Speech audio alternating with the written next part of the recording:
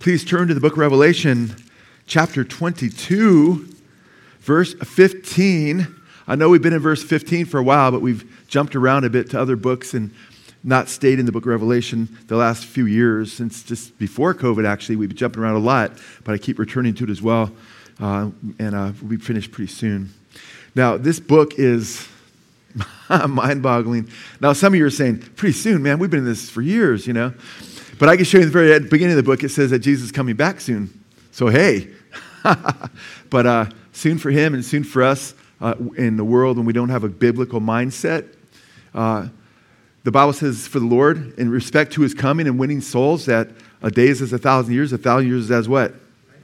A day. So for the Lord, how many days has it been since he said he'd be back soon? 2 days, man. Not very long. Amen. Praise God. Revelation chapter 22, verse 15. I do have a really cool surprise at the end of the service, which I think hopefully you'll be blessed by. Verse 15, outside are the dogs and the sorcerers and the immoral persons and murderers and the idolaters and everyone who loves and practices lying. We've looked at all of these descriptions to one degree or another.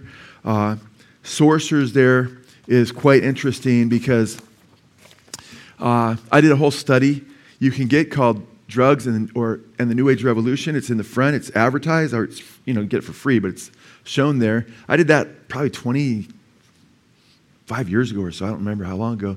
And it really gets into that word pharmakeia and so forth and how that relates to today and drugs. And right now, there's even drugs that weren't very popular back then, like ayahuasca and others that people are using to open themselves up to the spiritual world. That's where Megyn Kelly, the popular actress, said that she experienced hell and this incredible vision of hell and torment. You think she'd repent at that point, right?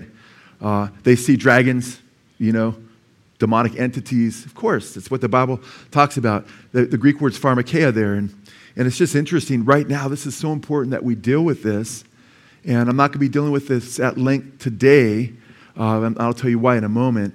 But I want to talk about it a little bit for a few minutes at least before we move on to the next verse. Because right now, today, witchcraft, Wicca, is the fastest growing religion in America among young people for sure. There's all these different television shows and movies, Charmed and the witch of this and the witch of that, and all these different wizards being glorified and so forth. And they're the superheroes today for many people, And that's why. And when you look at study sociology and why things change around the world, a lot of it's because of the mass advertising through books like Harry Potter and so forth, where things that God calls an abomination, just like sexual perversion is an abomination of the Lord, so is witchcraft. There's fantasy books made about these things, and people, it's just a fantasy. Well, the Bible says we're supposed to love the Lord God with all our heart, soul, strength, and mind, amen? And love our neighbors as ourselves, amen? And to fear the Lord is to hate evil. Now, if we don't recognize that magic is that is all about opening yourself up to the demonic world, a world that is anti-Christ, a spiritual realm, if you don't get it, you won't understand how serious this is. Because the Bible says the natural man doesn't receive the things of the Spirit. So if you just see things in the natural and you don't realize there's a spiritual world, you'll be blinded to spiritual truth and spiritual reality and the importance of spiritual things. The Bible says the cross, what Jesus did in dying for our sins, is foolishness to those who perish. They look at the cross and they just think, it's not that big of a deal, or it's foolishness, or because they're perishing. And they think they can save themselves, or they don't want to turn from their sins. Jesus said, those who don't come to him, they love darkness more than light. So if you love darkness more than light, you're not looking for your sins to be forgiven and paid for, to repent and turn to Christ. Amen? So it's important to understand that the world is going to be blind to these things, but Christians ought not be blind to this reality. We're not to be ignorant, it says in 2 Corinthians 2:11. It says they're not ignorant of Satan's devices. But Paul said, have no fellowship with the fruitless deeds of darkness, but rather what? Expose them, Ephesians 5:11. The other one was 2 Corinthians 2:11 that I quoted. So we're supposed to be very aware of this realm, and we're supposed to guard ourselves every day against it. The Bible says, put on the whole armor of God, the full armor of God, so that you may be able to stand against the wiles, the schemes, the methods of the devil. So there's schemes of the devil arrayed against us. And Satan uses sorcery and so forth. It's so important to get this, to understand. God, from the moment when he brought them into the land, God wiped out the Canaanites. That's a lot of people he wiped out when he brought them into the promised land, when he brought them out of Egypt. You know what warning he gave them when he brought them into the promised land? He's telling them why he's having these people wiped out. They were sacrificing their children in the fire, right? They were having sex with animals and their children. And it was like a rabid dog full of rabies that refused to repent. God had given them 400 years to turn to him. And just like you put a rabid dog down, God was putting them down and jettisoning them from the land. But you know, he gave the Israelites the warning that if they did what they're doing, I'm going to punish you too. And he said in Deuteronomy 18, and he lists like 9 different occult practices, all of which, by the way, are glorified in the novels, say, for Harry Potter. They made it look good. Fine, okay. Now, if there's not spiritual evil, if there's not demonic entities, then the God's a liar and the Bible's wrong and everything else. It wouldn't matter, but it is a reality. Before I became a Christian, I was so anti-Christ, anti-God, anti-Bible, 15, 16, 17 years old, just before I turned 18. But then I opened myself up to these demonic forces, covers being pulled down, turning sideways in my bed. I realized, long story, not giving my testimony right here, but I realized, man, this is real. I've been an idiot. I've opened myself up to these very forces. And then I realized, wow, the God of the Bible is actually the one true God, the God that I mocked. The joke was on me that Satan was playing. And thank God he was merciful. And he gave me salvation. But in Deuteronomy, he warns his people. In Deuteronomy 18, 9 through 12, he says, when thou art come into the land which the Lord thy God shall give thee, thou shalt learn to do after the abominations which the nations do. And the abominations, that Hebrew word has to do with that which repulses God. And that's why he punishes it. And he says, there shall not be anyone among you who makes his son or his daughter to pass through the fire, human sacrifice. That's heavy. Or that useth divination, a form of magic, right? He uses divination, or an observer of the times. Then he goes on to say an enchanter, or a witch, or a charmer, or one that consulteth with the dead, or a wizard, or a necromancer. These are all strong warnings. He says, because those who do these things are an abomination to me. That's not the things are an abomination. That person's become an abomination because they've aligned with Satan and his kingdom. He says, and because of these things, the Lord thy God does drive them out from before thee. This is serious stuff, guys. So as Christians, we ought not be reading our fortunes, so-called. They're a joke anyway, And I just was walking out of my car, and I put my keys in came here, and I felt like, and got some pants that were like, I love the clearance section, like $29.99 for these things. Yeah. And I pulled out. I got a few of them because, I pulled out, and it looked like a little Fortune, but a little smaller. I'm like, what's this doing in my pocket? These are new pants, man. I've only worn them like 3 times, I think. That's the thing about jeans. You wear them 3 or 4 times before you throw them in the. Especially if you only wear them for a few hours. I pull out thing. I'm like, what is this? I could barely read it. And these are lucky pants. I'm not advertising them, okay? And it says, make sure you make today lucky and be awesome. And I'm like, okay, this isn't a fortune, but it's just kind of funny. I said, Lord, I pray today that I show that you're awesome, But I thought, it made me think of fortune cookies and how I won't read. I don't take fortune cookies and say, oh, what's my fortune say? I don't read the horoscope. By the way, if you look at the horoscopes and what they say is your sign, even NASA did a whole thing. It's on NASA's website, how whatever sign you think you are, you're not. So you'd feel pretty foolish thinking you're this whole time you're not. And by the way, when you're being that, these things don't line up anyway. It's just a bunch of gibberish. People saying, I think this means this. And they don't say, I think it means this. This is going to happen to you. And they're so general. Of course, a certain amount of people, things are going to happen to you within every so-called sign. We're supposed to stay away from the occult. It's very, very subtle. That passage I quoted, Deuteronomy 18, is very, very powerful. And Doreen Virtue was the top New Age writer in the world for years. She's written got more money. From her book, she's put out more sales than anybody for a long time. But Doreen was driving down the road, and she was listening to a radio station. A preacher was preaching, and she got convicted, by the Holy Spirit. Because the preacher was warning about those who will tickle people's ears and tell them what they want to hear. And she came home and she told her husband, she goes, I'm a false teacher. Praise God. People must have been praying for her. Amen. And she's like, I got to turn from doing all this New Age stuff. And, she was teaching all kinds of things, reading, various books on tarot cards and mediums, all that kind of stuff. And then she started going to church, but in the church, they didn't warn against the magic practices that she was into. And then she was going through the Bible, and she read Deuteronomy 18, 9 through 12, which I just quoted. And it's just like a knife in her heart. She's like, I got to get right with God in this area. I have to repent of all my stuff. So now she denounces her books more than anybody, her past books. And she's had me on for a few times to interview me, and she interviewed me just a while back. If you go to Doreen Virtue's channel, she's got some really cool things to say. And she interviewed me there she called me up and wanted to do an interview on Harry Potter. And I did an interview on Harry Potter.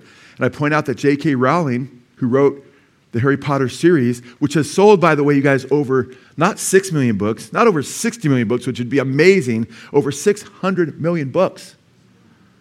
Huge influence. I mean, there's only like 360 or 70 million people in our country. And that's not counting the TV shows that are brand new that are coming out with right now, the movies that have come out, the video games that are coming out, Harry Potter video, all that stuff. We just did a deal on our podcast on Harry Potter recently for Good Fight Radio. Now, it's having a huge influence. And when you look at the rise of witchcraft, one of the things that's often cited when those secular journalists are talking about the rise, they talk about pop culture fare, the TV shows and movies and books like Harry Potter. There's no way to justify it. It's encouraging people because people want to be like their superheroes. And they can't fly like Superman, but guess what? They can get into spells. They could buy a spell book. And when they start seeing, hey, this really... And by the way, I won't get heavily into this because I want to go move on through this chapter more, but it's interesting because I pointed out in our video, I did a whole video expose on Harry Potter you could check out, where J.K. Rowling knows what she's doing, and she takes names of people like Madame Blavatsky, right? And she just scrambles the name Blavatsky, just spells it a little bit differently. And this is a woman who's like wrote the top book for sorcery at Hogwarts School of Witchcraft and Wizardry, which is the school they go to. And us people that aren't into magic, we're called muggles. We're like the enemy, We're just ignorant, and we don't know what we're against. Of course, Christ isn't in there. And in my interview with Doreen, with my interview with Doreen, it was a really good interview. I point out the parallels. Like she uses Blavatsky in that book, right? And Blavatsky, by the way, she says our Redeemer is Satan in her books, like The Secret Doctrine. And he bid us to come and partake of the tree of knowledge, good and evil, so we could find our divinity, And Christianity is evil in her books, true evangelical Christianity. And she writes a lot about Satan. And her publishing house, which was the Theosophical Society, eventually it was called Lucifer Publishing, okay? They changed it eventually to Lucis Publishing. But when I'm being interviewed, I told Doreen it's kind of interesting, the parallels between Harry Potter and Aleister Crowley. And I don't have time to get into that. You can go listen to that interview. I think I went through some of them in our last podcast that we just did because Chad wanted to do a podcast on Harry Potter and so forth because of the video game and the TV series that just came out. We did that a few weeks ago. You can check that out too. I show all these parallels. The number 11, Crowley loved the M-A-G-I-C, and he spelled it with a K at the end because that was his occult or Kabbalistic number, and 11 was his special number, and he becomes, he has a hard time with his mom, and Harry does with his parents, the Muggles, and then he gets into witchcraft at the age of 11, and Crowley, when he was young, started calling himself the Beast, and Harry Potter has the lightning bolt symbol. A lot of his fans put the lightning bolt. The Bible speaks of Satan, how Jesus says, I beheld Satan as a lightning bolt that fell from heaven. It's used a lot in the occult. And he has a symbol that he's had since, I guess, birth or whatever.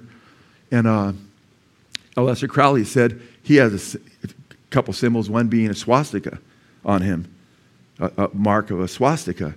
And he said, before Hitler was, I am. That's what Crowley said, okay, in regard to that deal. And there's all these parallels where, I'm not saying she did it purposely, because she says these things come to her like Harry Potter and all these characters strolled into her consciousness. And it's like, for her, it was like taking notes because she's channeling demons, okay? And it's perpetuating these lies among our young people. And you know what? I'm going to be honest with you guys. I love you guys.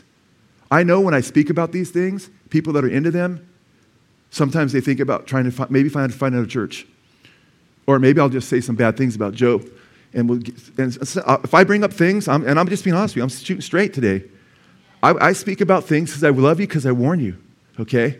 And I know some people have a hard time with some of the things I say, but I have to say it. I have to say it. So I know sometimes this person will say to that person, and all of a sudden, and I try to live I've been a pastor for a long time. And by the grace of God, man, I've kept my face on the ground before the Lord in prayer. Haven't committed adultery. I walk strong in the Lord by His grace, through prayer, only by His grace, for all these years, but I'll still get attacked. And they can't find things, so it's like sometimes somebody might say this or that. And I'm saying this because it breaks my heart, because some of you people could get polluted by someone else who's upset with me because I warned about, be careful with what kind of music you listen to. We don't discipline you if you listen to music that I might disagree with. We don't say, oh, it's church, but I say, be careful. Or because I warn these things, all of a sudden I'm a bad guy. Paul said, have I become your enemy because I've told you the truth? I'm only mentioning Harry Potter, and I do that because guess what? I'm concerned. The Bible says those who are into sorcery will go to the lake of fire. I'd rather somebody be mad at me because they don't want to repent or turn from something than have God upset with me because I claim to be a pastor and I don't preach the convictions that He puts on my heart by Holy Scripture and by the Holy Spirit. I want to be filled with the Holy Spirit and speak the truth. And I know they came against God's people like over and over again. They'll come against you at times, people, when you take a stand for truth. You know? God said, Moses, they're not speaking against you, they're speaking against me. Okay? And so I just stand up for Jesus no matter what. And guess what? Praise God. Like Chad said, our fellowship is affecting millions of people. So if a few people have a hard time and leave because I spoke about Harry Potter, not that that's happened, okay? I don't know, you know. I have to speak the truth. And I just want you to know my heart. I love you guys. And I'd hate for some young people because it's far more powerful than you think. I mean, I'm telling you right now, if young people are reading Harry Potter series or they're watching the Harry Potter TV shows, and then they come to Sunday school at church, who do you think they're going to get more excited about, possibly? And who do you think they're going to want to relate to? And especially something that's skillfully written by demonic entities who've channeled J.K. Rowling. And I don't want your children to have any rival thrones. I love you guys. And then if you disagree with me, just love me back. Say, I just disagree with Joe. I love Harry Potter. Well, sorry, you know. Love Jesus more than Harry Potter. The more you love Jesus, the less you'll love Harry Potter. How many believe that's true? Amen? Amen. Praise God. So you're not all leaving because I mentioned Harry. Okay, well, praise the Lord. What do you do if you got a bunch of books that glorify the occult? Well, Acts 19:19, the church at Ephesus got converted, and look what they did. A large number of those who had been practicing magic took all of their books and scrolls of spells and incantations and publicly burned them when the value of all the books and scrolls was calculated. It all came to several $1 million. They didn't say, man, these books are so expensive. Or they didn't even say, you know what? I can make some money off these. I'm going to get rid of them because I want to serve the Lord, but I'm going to make some money off them. Put them on eBay or something, you know. They didn't do that, you know. And I've had many people, they say, man, Joe, I saw your presentation. They sold their souls for rock and roll. Over the years, over and over this happens. And and they say, you know what? And I thought, man, I got a lot of the music he was exposing. And I realize it's satanic now. And they'll be like, and pushing occult themes and so forth. And they'll say, you know what? I was gonna sell it. But I decided to just destroy it. I just broke it all up, you know. Don't burn your vinyl, okay? That'll pollute the atmosphere a bit, but crush it, okay? If it's books, hey, that makes really good, you know, good fire. So this is serious stuff, man. And I've got to speak according to the Word of God, right? And I praise God that this fellowship attracts people that love the Lord. It's Word. And by the way, you're going to run into people that don't have the same exact convictions because they don't have the same knowledge you have. They don't have a pastor that's done a whole video exposing Harry Potter. You're going to run into churches where they don't have those convictions. Don't write them off as lesser Christians than yourself. Don't say, oh, man, I'm more holy than that person. I can't believe. You can, be sad that someone doesn't know something, but still love them, amen? If they're trusting Jesus and they fear the Lord and they love Him, amen? They're our brothers and sisters in Christ. So we have to be careful because sometimes you'll take information I give and you've got to make sure you don't get a haughty attitude about the information you have. The Bible says what? The Bible is really clear. I love it. I quote it all the time. Paul says, you know, he says, it's by the grace of God go I. And then he says, anything that we know was given to us by God. Amen? It's all a gift from the Lord. Amen? So we have to be humble about what we know and just be thankful. Amen? And want our brothers and sisters in Christ to know the same truth. Amen? So they could be set free. We got to love people and love people no matter where they're at. Amen? And be humble and just joyful among them and just say, hey, this is my conviction. And your example, people will say, wow, why do you believe this? Well, the scripture here in Acts 19:19, it says this, And because it says this, I want to walk according to the word of God, And I encourage you to do the same, You could do it humbly, right? So, I wanted to do a couple messages, one or two, on sorcery when I hit this verse, but I don't want to continue, but then it turned into a little mini-series of like 3 messages, and I'm like, man, if I do 3 messages on sorcery, it's going to bog down trying to get through the book of Revelation, so I'm going to do that little mini-series sometime after the book of Revelation on sorcery, where we'll get into pharmakeia. I mean, we won't get into it, we'll expose it, okay? And we'll get it more into what's going on in popular culture, and witchcraft that is, you wouldn't believe it, in the church right now. All over in a lot of churches. I'm talking about things that people are practicing. So we'll get into that another time. Let's go to verse 16 and move on. I, Jesus, have sent my angel to testify to you these things for the churches. I, Jesus, have sent my angel to testify to you these things for the churches. Notice who the book of Revelation is written to. It's written to who? The churches. And then in Revelation 1:4, it says, John to the 7 churches which are in Asia, grace be unto you and peace from him which is and which was and is to come, and from the 7 spirits which are before his throne, and from Jesus Christ, who's a faithful witness, and the first begotten of the dead, and the prince of the kings of the earth. It's beautiful. It's the introduction. The introduction is to the churches. Like bookends, now the conclusion of the book, now we're at the concluding remarks of the book, is to the churches. Why is that important? Well, yeah, Joe, I see that. It's obvious. It's clear. Why are you making such a point of this? Man, all these words are important because right now we're told the book of Revelation is not really for the church. Church isn't going to be here during the tribulation period. Don't worry. We're going to be raptured before the tribulation starts and kind of watch things while we have a party in heaven and have the wedding supper of the Lamb and just watch everybody get tortured and the Jews get tortured, even worse than what happened to the Nazis while we're having a big party. Does the Bible say that? It doesn't actually teach that. This is addressed to the churches, and this is very, very important to understand. In fact, I'll get back to that verse. I'll bring it up again as we move on, and you'll see why it's so important that we understand this is to us. So we're prepared to suffer if this should take place in our lifetimes. Amen? Now, let's go to verse 16b. I am the root and descendant of David, the bright morning star. Jesus is the root and the descendant of Jesus, or of David, I'm sorry. That's amazing. Now think about that. He's the root. Some understand that means David came from him. Some understand he's a root that came from him, just as he's the descendant of David. It's hard to be precise with the language there. But he is the root of David in that sense, right? Because he made David. He made everything, right? John chapter 1 through 3, Jesus created everything. Nothing came to be but by him. So he's the root of everything. But he's also the descendant of King David, amen? And that was a prophecy of the 12 tribes, the tribe of Judah. The Messiah would come from the tribe of Judah, amen? The king, Judah was the kingly tribe, amen? David was from the tribe of Judah. He was a king. His descendant would be a king, amen? And on his cross, in 3 languages, it said King of the Jews, amen? In Revelation chapter 19, 11 through 21, Jesus is called the King of Kings and the Lord of Lords, amen?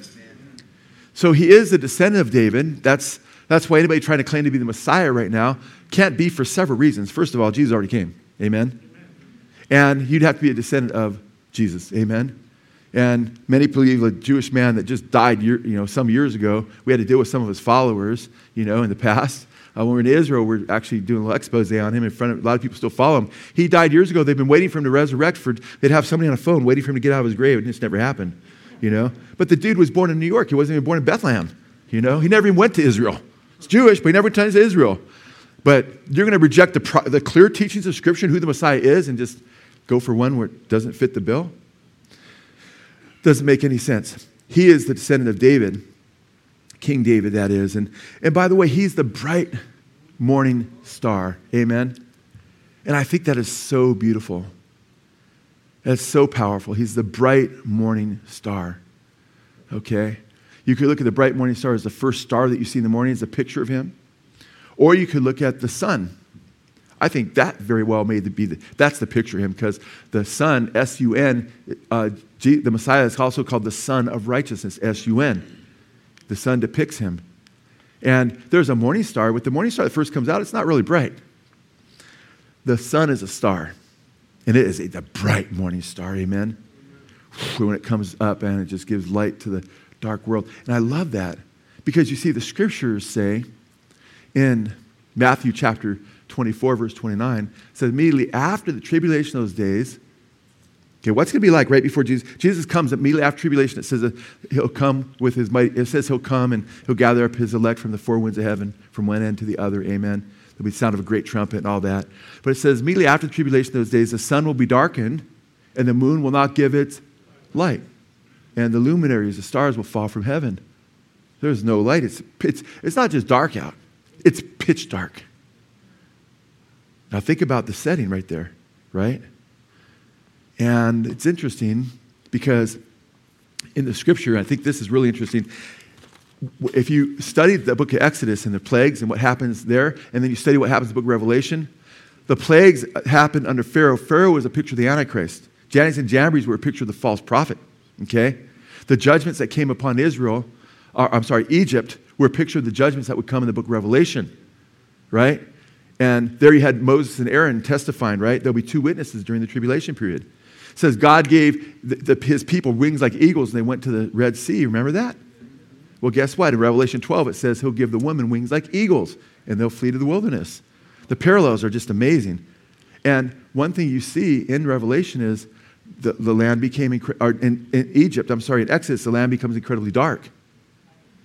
Well, that's what happens in the book of Revelation. And we read in Exodus chapter 10, verse 21, then the Lord said to Moses, stretch out your hand toward heaven, and there will be darkness over the land of Egypt, a darkness that can be felt. That's a darkness that can be felt. Yeah. Listen to Revelation chapter 16. In fact, you can go there since we're right there in Revelation anyway. Go to Revelation chapter 16, verse 10. You see the fifth bowl being poured out. Then the fifth angel poured out his bowl on the throne of the beast, and his kingdom became darkened. And they gnawed their tongues because of what? Because of pain. That sounds like a darkness that can be felt, doesn't it? And not just felt, but painful.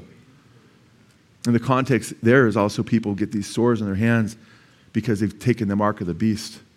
And these lithium batteries or whatever they're energizing these, or whatever this biotech they're using, wasn't meant to be in there to buy or sell. And we're headed toward that globalism right now, guys.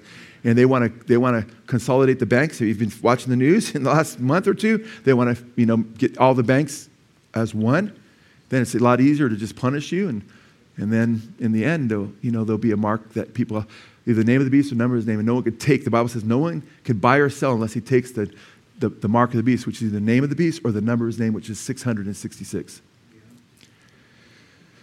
So this is interesting. In Zechariah chapter 14:6, when it talks about the Lord's coming, it says, in that day there will be no light. The luminaries will dwindle, for it will be a unique day which is known to the Lord. Amen? But guess what? When it's pitch dark and people are freaking out, and it says the hearts of many will fail them for fear of things that are coming on the earth, because all these judgments have been coming. The seal judgments, the trumpet judgments, the bowl judgments. And the greatest is yet to come, and that's the second coming of our Lord. Listen to what it says. I think this is just fascinating. Jesus said when he comes back in Matthew 24, it won't be in secret. He said it'll be like lightning, right? It'll be like lightning shining from the east, right? From the east to the west. And why from the east to the west? Why is there movement of this lightning? Because if you look at Jesus, the course he takes at his return, he moves through the sky. And There'll be night on one side and day on the other side as far as time goes, but it'll just be perfect, pitch dark. Okay? I mean, there'll be one side of the earth, and both sides of the earth will be pitch dark, though. It won't even be night. You know? Now, people still have to sleep, right? And people still have to work. So when he comes back, he said 2 people be lying in bed. One will be taken, one will be left. Because they'll be sleeping still. On the other side of the earth, it says 2 people will be working in a field. They can't see, but they got to get food, right? One will be taken, one will be left. It's kind of interesting, huh? And listen to 2 Peter 1:19. So we have the prophetic word made more sure, to which you do well to pay attention as to a lamp shining in a dark place, until the day dawns and the morning star arises in your hearts. Man, Jesus is coming back. He's the bright morning star. And we need to look at the prophetic word that leads up to his coming and make sure we're paying attention. Because a lot of the professing church will be asleep. Remember the bridesmaids? Remember that? Yes. How many of them, what percentage of them fell asleep? They all fell asleep. What percentage of them woke up and didn't have any oil in their lamps? It was too late. Half of them. Does that denote half of professing Christians? Even more than that, I think, because a lot of professing Christians never had oil in the first place. These are those who had oil, and then the oil runs out. And then there's the midnight call, the bridegroom cometh. Behold, the bridegroom cometh, right? And that's exciting. Jesus said, well, Paul said in 2 Thessalonians chapter 2, that the Lord Jesus Christ will be revealed from heaven. He says, rest with us when the Lord Jesus Christ, this is when we get our rest at his second coming, not 7 years earlier in a pre-trib rapture. He says, rest with us. When do we get our rest, Paul? When the Lord Jesus Christ comes with his mighty angels in flaming fire. That's why it's so bright. And because Jesus, his face shines like the sun in the noonday, it says. And he'll come with his mighty flaming fire, taking vengeance on those who do not know God and those who do not obey the gospel of our Lord Jesus Christ. Amen? That's powerful. That's why Jesus said in Luke 12:35, be dressed in readiness and keep your lamps lit. Keep your lamps lit, brothers and sisters. Amen. Keep your lamps lit. May the oil, the Holy Spirit, fill your life. Amen? Because guess what? If you say, man, you know what? I don't want to live a holy life. I just call myself a Christian and say I'm a Christian, but I'll live a wicked life and, going out and start partying and get drunk and all that. Well, listen to what Jesus went on to say after he said that. In Luke 12, verse 43, he goes on to say, blessed is the slave whom his master finds so doing when he comes. Doing what? He talks about giving out God's food, his meat in due season. Sharing the word of God, you're blessed when he comes. That servant's blessed. But he says, truly I say to you that he will put him in charge of all his possessions because we're heirs of his. Amen? Then he says, but, verse 45, but if that slave, that same slave, because he's addressing believers only here. How do I know that? Because it says, little flock. It's talking to the sheep. It's your Father's will to give you the kingdom. Amen. They have a relationship with the Father. Amen? He says, keep your lamps lit. He's talking about those who, he doesn't say, make sure your lamps were lit in the first place and you were truly saved. No, he doesn't say that. He says, keep your lamps lit. I mean, they're lit. Keep them lit now. And he says, if you don't, right? If you're giving out meat in due season, that's awesome. You'll be blessed. Put you in charge of all his possessions. But if that servant, he says, if that slave or that servant, that same servant whose lamp is lit, who's part of the flock, who has a relationship with the Father, if that slave says in his heart, my master has been a long time in coming, and begins to beat the slaves, becomes violent, cantankerous, mean-spirited, both men and women, and to eat and drink and get drunk. He's like just living for himself, getting drunk.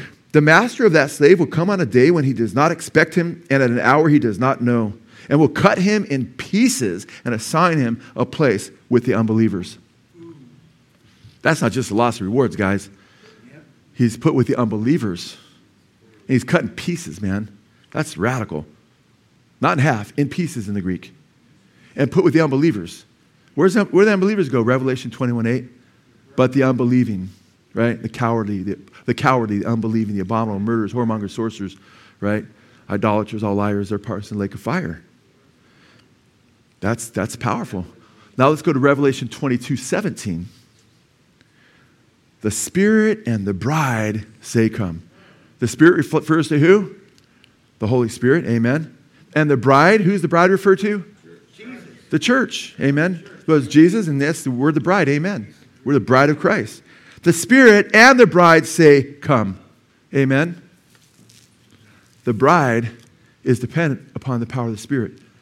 And when we're in the Spirit and living the way God called us to do, we speak the words that are encouraged and inspired by the Holy Spirit. We speak God's word, amen, the word of God from the Bible. And God gives us unction. He gives us empowerment. He uses us. The Spirit and the bride say, what did we say? What does the Spirit say? And what did the bride say with him? Come. We invite people. Come. And let the one who hears say, come. Are you hearing me today? You're supposed to be saying, come. Come. And let the one who is thirsty come. Hey, if you're thirsty, man, and you have not received Jesus Christ yet, you have not drinking of the water of life yet, man, it's time for you to come. It's time for you to come to the water. Let the one who wishes take the water of life without cost. Now, come on. That's a great deal. Let the one who wishes, whoever wills, whoever wants you, you get to take the water of life without cost. I can tell you right now, guys, if I could prove to you, and you knew Joe's telling the truth, and I had a $10 million lottery winning check that was sent to me. At least I didn't know you played the lottery. I didn't want to tell you, but I couldn't keep this secret. Look, Joe, $10 million. Or no, let's not make my wife on the wrong side of that. Not that that's a wrong side, you know. The Bible doesn't say you can't play the lottery, but the Bible does say be careful with your money, right? Be a wise steward with your money, right? So don't just go spend all your money on the lottery.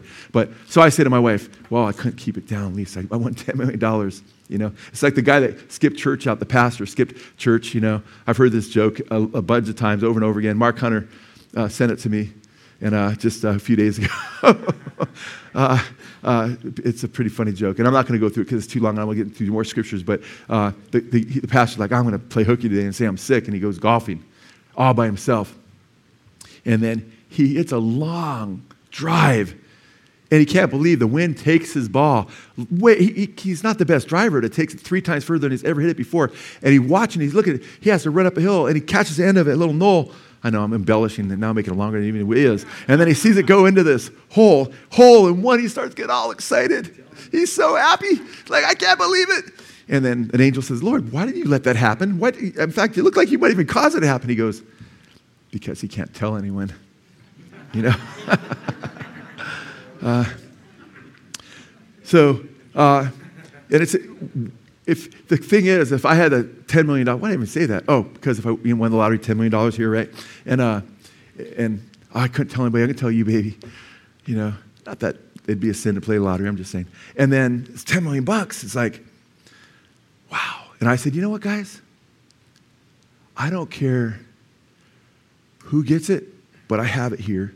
And you know, I broke it into 10 checks. I cashed it, and then I broke it into 10 checks. And now there's 10 checks, $1 million each, right?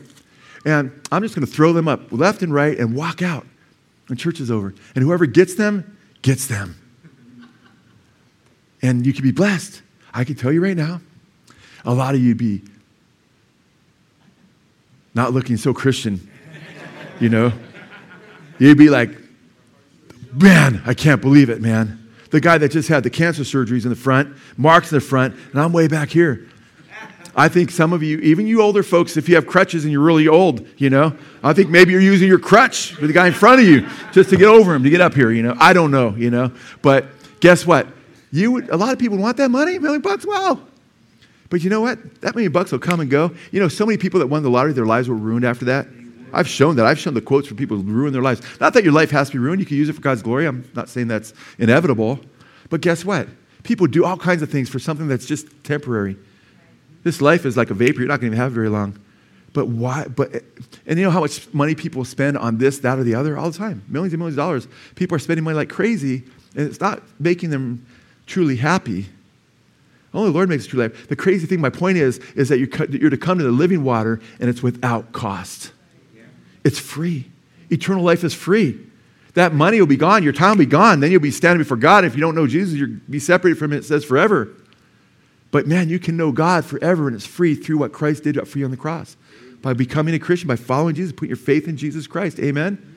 That's the ultimate deal. And it's free. It's without cost. And it's come to the water.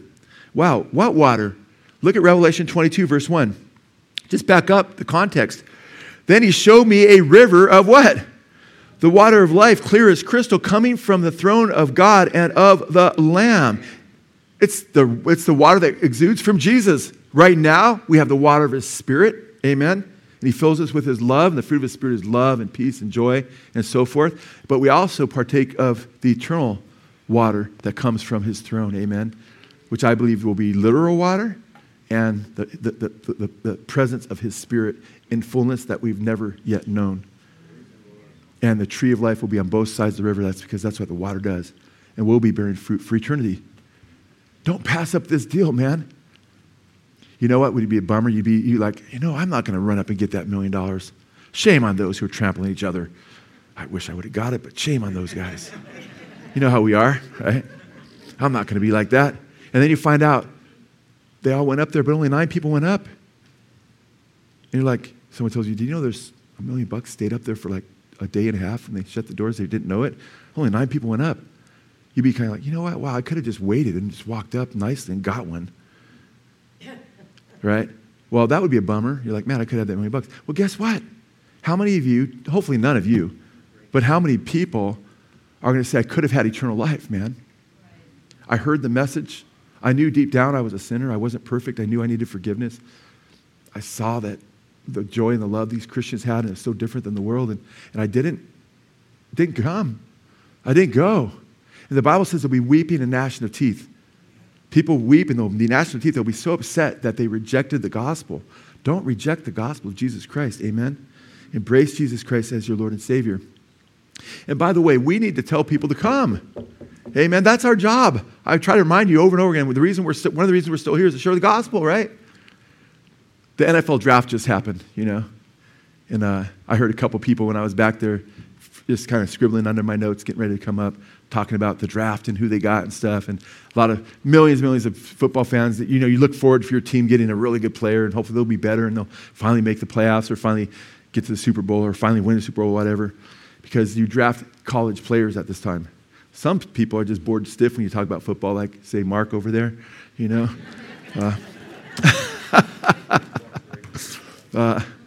But anyway, being a diehard Dolphin fan since I was a little boy, they won the Super Bowl 72, 73, back-to-back, only undefeated team ever, but they never won since, But I'm a loyal kind of guy, man. That's my wife, Stick to my brothers and sisters and my team, whatever. And they were about to get Brady. I go, if they get Brady, I'm no longer going to be rooting for the Dolphins because he says he practices witchcraft and Gazelle's let him into it. And that's why he won his last couple Super Bowls. So I'm like, okay, Tom Brady. Okay. And they were talking about he's saying he wants to come to the Dolphins and recently. So I'm like, okay, I'm going to have to check out and root for another team until he's really retired when he's 67 or something, Anyway, the coach of the Dolphins, McDaniels, he's got a really funny sense of humor. He seems like a neat guy. I don't know who he is deep down, but he's a quirky kind of guy. And he said he couldn't wait to get this one player. He didn't think he'd fall to him at the end of the 3rd round, but he did. And he said he was so excited about him. He goes, I was so excited about him. I wanted to talk about him to people, but I'm proud of myself. I didn't tell anybody my secret that I wanted this guy, and they got him.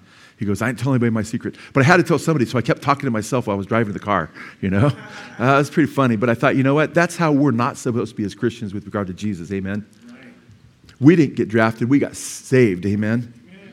And we're supposed to shout his name from the housetops. And I love the song you guys did, Gerald, Shout, right? Scream his name, man. We're supposed to be lifting up the name of Jesus. And when you are Spirit-filled and the Holy Spirit lives in you if you're a Christian. But being filled with the Holy Spirit, you're going to want to talk about Jesus.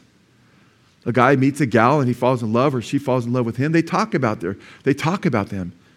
Oh, I've been seeing this, they get excited, right?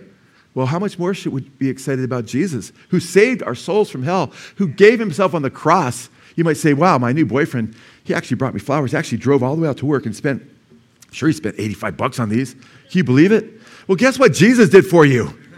Amen? He's the ultimate husband. We're his bride, okay? And we should be lifting up his name and sharing it and inviting people to come and receive eternal life. And we need to rely on the power of the Holy Spirit. Jesus said in John 16:7, but I tell you the truth to his disciples right before he died. Not long before he died. It is to your advantage that I go away. For if I do not go away, the Helper will not come to you. But if I go, I will send him to you. And when he comes, he will convict the world concerning sin and righteousness and judgment. Holy Spirit will come and help us. Help us do what? Fulfill the Great Commission. They were already born again. They're already regenerated. Because Jesus, I shouldn't say that. They were already regenerated before the day of Pentecost, which comes a little bit later. Because when Jesus rises from the dead, he breathes on them and says, receive the Holy Spirit. They receive the Holy Spirit. But on the day of Pentecost, they're given power. Now, why did the Holy Spirit give them power on the day of Pentecost? Do you remember? So they could be his what? His witnesses. God gives you the Holy Spirit, not only so you're born again, you're a child of God, amen, as a pledge of the coming inheritance, as the scriptures also say. But listen to what Jesus said before the day of Pentecost in Luke chapter 24. He gave them the Great Commission in Luke 24:47. It says, and that repentance for forgiveness of sins would be proclaimed or preached in his name to all the nations beginning from Jerusalem. You are witnesses of these things. And behold, Jesus says, I am sending forth the promise of my Father upon you. But you are to stay in the city until, listen to this, you're to stay in the city, Jerusalem, until you are clothed with power from on high. We don't need occult power. We don't want the devil's power. That just does you in, man. Even Nostradamus warned his son. We have his letter. You can Google Nostradamus' letter to his son, and you'll see that Nostradamus warns his son not to follow in his footsteps and practice sorcery because it will bring him eternal perdition. That's in a letter that's online. Okay, it's not even a disputed letter. He wrote to his son, if you follow my footsteps, practice sorcery, you'll enter perdition, Nostradamus said. We don't want the devil's power, man. We want God's power. But people want the devil's power because they feel they could do their own thing. Be a famous musician or whatever. But their life is short, as I mentioned. We want to use God's power because God wants his power to empower us, his Holy Spirit. But when we use his power, we seek his will. It's his will to win the lost, amen? And God wants to give you power to win the lost. Amen. His eyes go to and fro throughout the earth looking for those he can strengthen, amen? That's, Jesus says the Father seeks those who would worship him in spirit and truth. Amen? Amen? He seeks you out. He wants to use you. Moses, I can't talk. Moses said, a lot of people thought he stuttered. He goes, I can't talk. The Lord said, I'll be with your mouth, Moses. Amen? And the Lord will be with your mouth. Amen? Yes. He'll use you. Just say, God, Lord, use me. Fill me with your spirit. And in Acts 1:8, on the day of Pentecost, just before it happened now, Jesus says, but you will receive power, dunamis, when the Holy Spirit has come upon you, and you shall be my witnesses both in Jerusalem and all Judea and Samaria, and even to the remotest parts of the earth. And guess what? This prophecy is being fulfilled. The gospel has gone all over the earth, more than any other message, just like Jesus foretold. Amen? We need to depend. We can't do anything for the Lord God. Absolutely nothing unless we have the power of the Holy Spirit in our lives. And it's so important. Otherwise, we're like a sea, a ship at sea with a sail without any wind, Or we're like lamps without oil. Or we're like cars without gas. Or electricity if you have a Tesla, okay? We're just powerless without the Lord. And we need to rely on his power. Amen? And it's imperative that we recognize when we keep our lamps lit, which we're called to keep them lit. So is your lamp lit, man? If Jesus comes back, are you one where he sees his lamp's lit? He has the Holy Spirit. She has the Holy Spirit that's shining. They're shining. The Holy Spirit's shining through them, who's a person. He's shining through them. Is that happening with you? It's so important. Dr. Paul Brand, I've quoted him before. He wrote a book, Fearfully and Wonderfully Made, as a medical doctor, and he did a lot of cutting research on leprosy. He's the one that found out that lepers who were losing their digits, it wasn't because they were just falling off, but because their fingers became numb and rats were eating them. And they just couldn't feel what happened to their digits. And he did a lot of cutting research, and really fascinating book he wrote. And but it's interesting, he was preaching one time at a medical college, and he mentioned Matthew 5:16, and he quoted Jesus, let your light so shine before men that they may see your good works and glorify your Father which is in heaven. And he's in front of the lectern, and there's an oil lamp there because he's in India at this medical college in India. As he's preaching the word, the lamp goes out. And there's just the wick. It has no oil. So it's just burned. The wick's just burning. It's becoming all smoky, and he starts really just coughing and coughing. And it's interesting because as he coughed, he used it as an opportunity. And he said this to the folks listening. Some of us here are like this wick, he said. We're trying to shine for the glory of God, but we stink. That's what happens when we use ourselves as the fuel of our witness rather than relying on the Holy Spirit. He said wicks can last indefinitely, burning brightly and without irritating smoke if the fuel, the Holy Spirit, is in constant supply. It's imperative that we rely on God's Spirit. I used to love what Walter Martin, when he was alive, Dr. Walter Martin, he was the old Bible Lance man. Remember him? And we have him on Good Fight Radio. We have 24/7 radio with all kinds of great teachers on there, and Walter Martin's one of them. So encourage you to check out Good Fight Radio. Just go to Good Fight Radio, and you'll find it, and you can listen to Christian radio that's got, driving down the road, you're like, wow, I didn't realize there's so many solid teachers on one station. I think we have the best station on earth, personally, because of all the solid teaching. And anyway, Walter Martin's on there, by the way. And Dr. Walter Martin, he used to say Christians are like leaky buckets.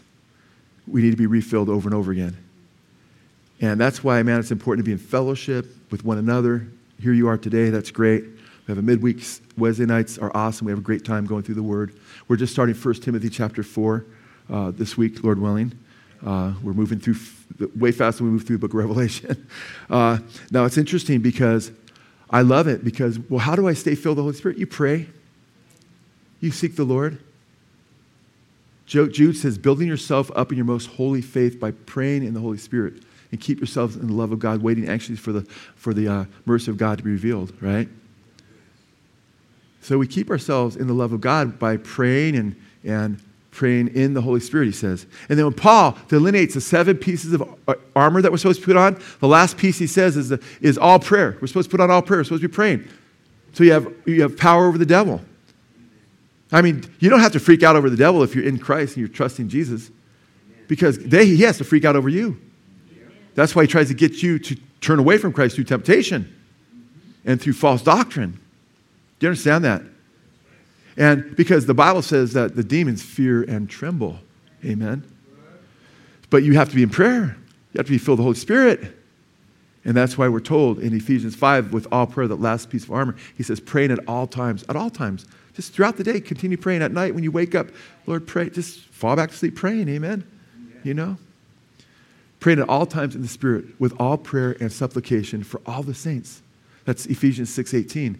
With this in view, with all prayer and perseverance. It says, be on the alert with all prayer and perseverance, making intercession for all the saints. We're supposed to be praying for each other all the time. Please pray for your church. Make that part of your prayer life. If you just pray for your mom or your sibling or your child or your close brother or your spouse, that's good that you're praying for them, but pray for your brothers and sisters in Christ. Say, Lord, bless Blessed Hope Chapel. That's hard, Joe. Was it that hard? Bless Blessed Hope Chapel.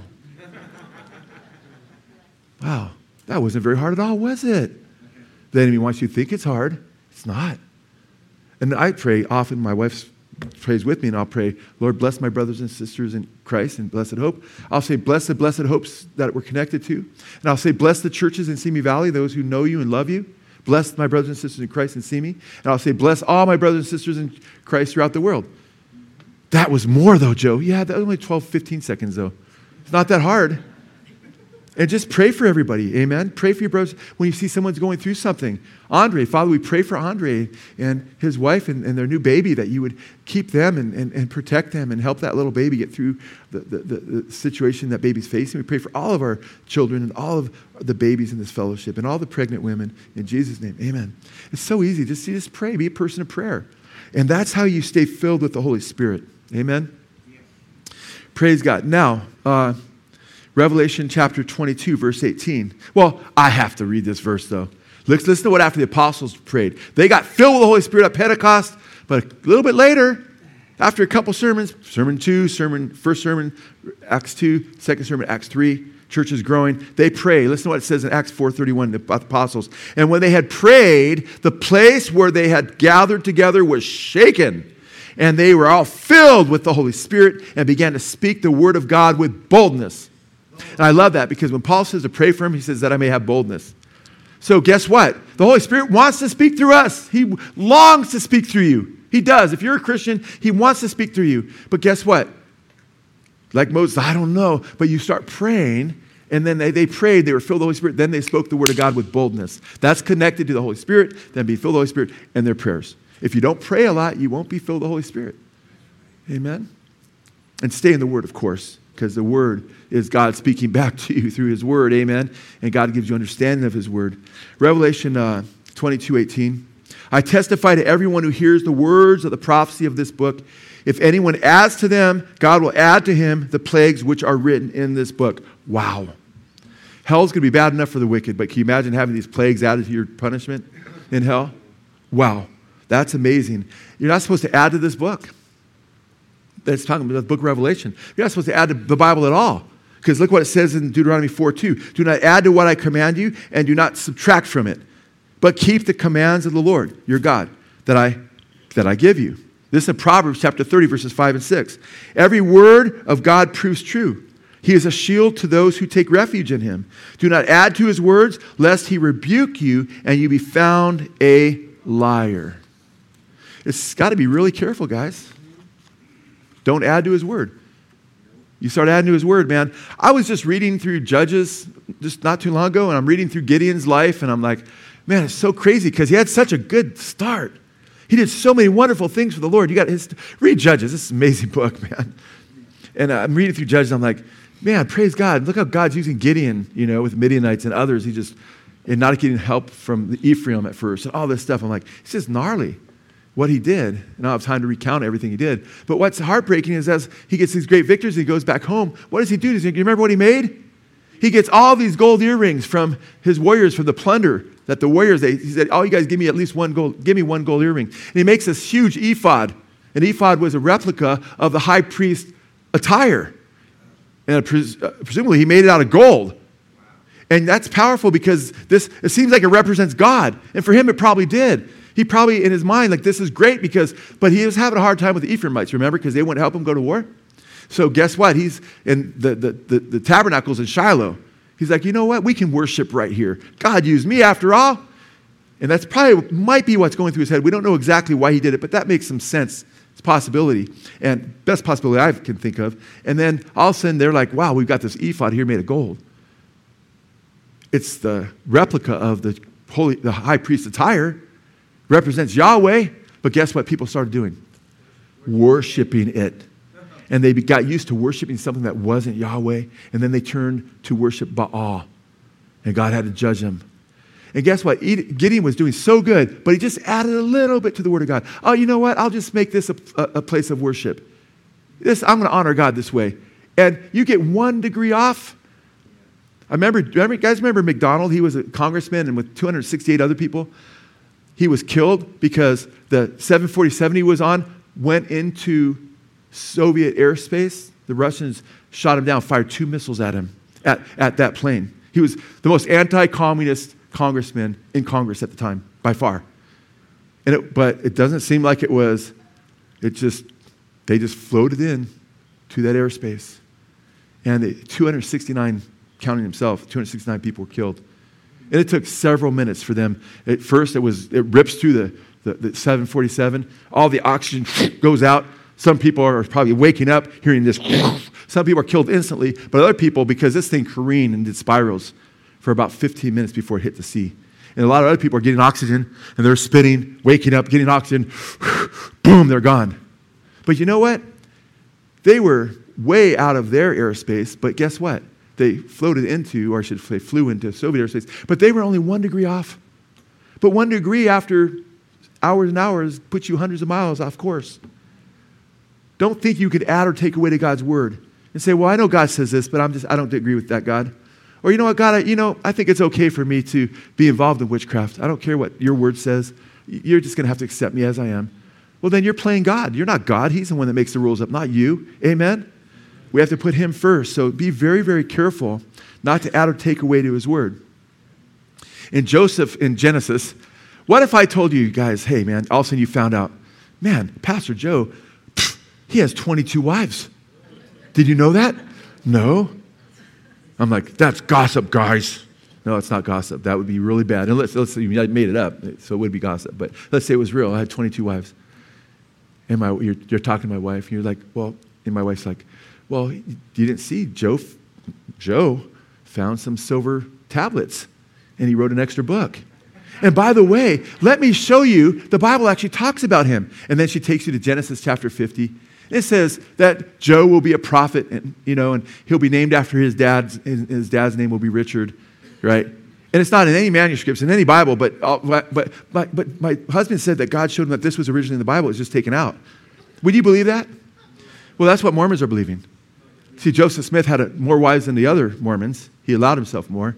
And he said he saw these golden tablets, right? And he added himself into Genesis chapter 50, verse 3, in the Joseph Smith translation. And that seer will I bless, it says. Verse 33, that is, because there's no verse 33 in Genesis. But he adds it. And that seer will I bless, and his name shall be called Joseph, and it shall be after the name of his father. And he shall be like unto you. So ridiculous. Pray for your Mormon friends, amen? Okay? Yeah, pray for Jehovah's Witnesses. Pray for everybody that's outside of Christ. And Joseph Smith's translation is really bad because you could just add one word and change. He had one word that's not in the Greek to change everything. And Joseph Smith believed that you earn your way to heaven, the celestial kingdom. You have to tithe for a year straight, to get your temple recommend. Then you go through these things.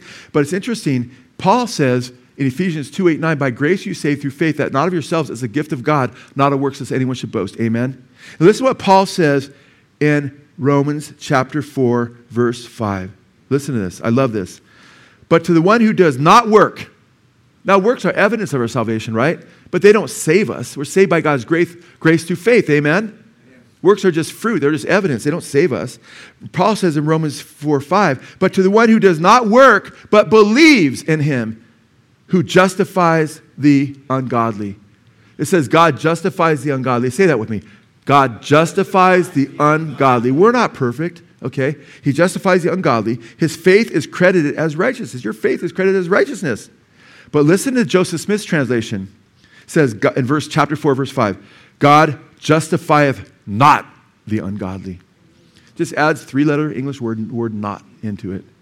And a little bit later in chapter 4, verse 16, the Bible says, for this reason it is by faith in order that it may be according to his with grace. Yeah, Joseph Smith writes, therefore ye are justified by faith and works. This is from the pit of hell, guys. He was a false prophet. That's why when I see Glenn Beck and people say, oh, he's a Christian. No, he's a Mormon. In fact, I did an article on Good Fight Ministries. He was actually a New Ager. He's a New Age Mormon. It's even worse. But Christians are uniting with Mormons right now. Christian conservative talking heads. Oh, we're all one. I'm like, be careful, guys. Be careful. Now, and by the way, it's happened all over. There's all kinds of people claiming to be prophets and apostles by changing the Word of God. The NAR movement, New Apostolic Reformation, you ought to know about this movement. You ought to study it because it's the fastest growing movement in the Christian church right now. And where it has a zenith, where it's the biggest and where it's the biggest revival supposedly on earth is right up in Redding, Northern California. Bill Johnson, where they claim they have gold dust. They had a gal named Olive. We just did a whole thing on her. We interviewed a woman recently, which was did a really good book on it, along with another guy named Guyvit. And it's just interesting because they had a girl named Olive die, and then they spent days waiting for her to resurrect. It never happened. Poor, the secular media covered that. It's just a terrible witness. But they have all kinds of false prophecies, and they say, the leader, Bill Johnson, said, well, one of the evidences that you're a true prophet of God is that you make a bunch of false prophecies too. What? And they even got the Passion it's called the Passion Translation, which is used by their church. They have their own special Passion translation. And the guy that did the Passion Translation, which is very popular in parts of the church today, because this is the biggest movement in the church, Passion Translation, the guy says, he doesn't know Hebrew and Greek, okay? And he says, well, Jesus came to me and told me what it's supposed to say. Wow, really? And you know what? They claim to be apostles. Like Bill Johnson says he's an apostle because they want authority over people in many, many churches. And they're getting new revelations. And in the Bible it talks about, it says, now these are the names of the 12 apostles. The Passion Bible changes it, adds one word. Now these are the names of the first 12 apostles. Because there's 12 apostles, those are the first 12 apostles. Now we have other apostles just like them. No, there's nobody like the early apostles. Paul was the 13th, born out of due time. But he says, have I not seen the Lord? Do I not do the miracles or the signs of an apostle? Right? You had to see the resurrected Christ. So these guys are doing this because they're going to turn you away from God. In fact, they mess with the book of Revelation. They add and take away. You know what? Got a book called The Seven Mountain Prophecy. The Seven Mountain Mandate, they kind of just throw the book of Revelation aside or reinterpret it to say, no, we don't have to suffer in Antichrist. We're going to take over the earth for Jesus before he comes back. And one of them, Johnny Enlow, I have his book called The Seven Mountain Mandate. And in that book, you know what he says? He says, the seven mountains are the mountains, because the Bible mentions seven mountains that Babylon sits on. And the church is going to take those seven mountains from Babylon. And we're going to be sitting on Babylon at the end before Jesus comes back. Woo! You're sitting on Babylon? The Bible doesn't say take the seven mountains from Babylon. The Bible says come out of Babylon, my people. Amen? Revelation 18:4-6, right? And if you're sitting on Babylon when the Lord comes back, or just before, the whore, you're part of the whore. And that's the compromised, fake church. And that's who they're identifying with, many of them. You guys need to know the scripture, amen? Verse 19. And if anyone takes away from the words of the prophecy of the book of this prophecy, so it's not just adding, if you take away, God will take away his part from the tree of life and from the holy city, which is written in this book. Your part will be taken out. People do that with the Bible all the time. You guys know who Ian McKellen is? Ian McKellen, popular British actor. He plays Gandalf in Lord of the Rings. Played T-Bing in the Da Vinci Code movie. Popular English. He says this when he goes into a hotel room. This is what he does. He goes, whenever I stay at a hotel, I always check to see if they have a Gideon Bible. And if they do, I tear out a page. I turn to Leviticus 18:22 and rip that page out, which is directed against homosexuals. I think by now I must have ripped out a few hundred. Because he's a homosexual. So he goes in and he doesn't want people to read that. Well, he's going to have to rip out a lot more pages than that, Mr. McKellen. Okay, it's all over the scripture. But my heart breaks for him because if he is smoking cigarettes, like a chimney, right? And every time he gets a pack of cigarettes, he takes off the Surgeon General's warning that could cause cancer. Is that going to do anything? It's not going to change the consequences. In fact, if he's doing that and giving cigarettes to people, he would be kind of a young guy, getting older. He'd be guilty of, well, guess what? The people that don't read that warning in the Bible, and a lot of people that are homosexuals will pick up the Gideon Bible. So through the years, they go to hotels, they pick up, they won't see that. They'll say, oh, why is this page missing? So don't add or take away to the Word of God. Revelation chapter 22, verse. Wow, can you believe we went all the way through 19? Next week, we go through verses 20 and 21. That's the surprise. We'll be done next Sunday, Lord willing, with the book of Revelation. Can you believe it? Praise the Lord. How many are like, praise God? How many are like, oh, bummer? Are there any oh, bummers here? That I want more of that. There are. Do you guys realize how long we've been in this book?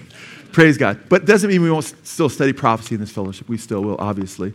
Let's all please stand up and pass out the cup and the bread.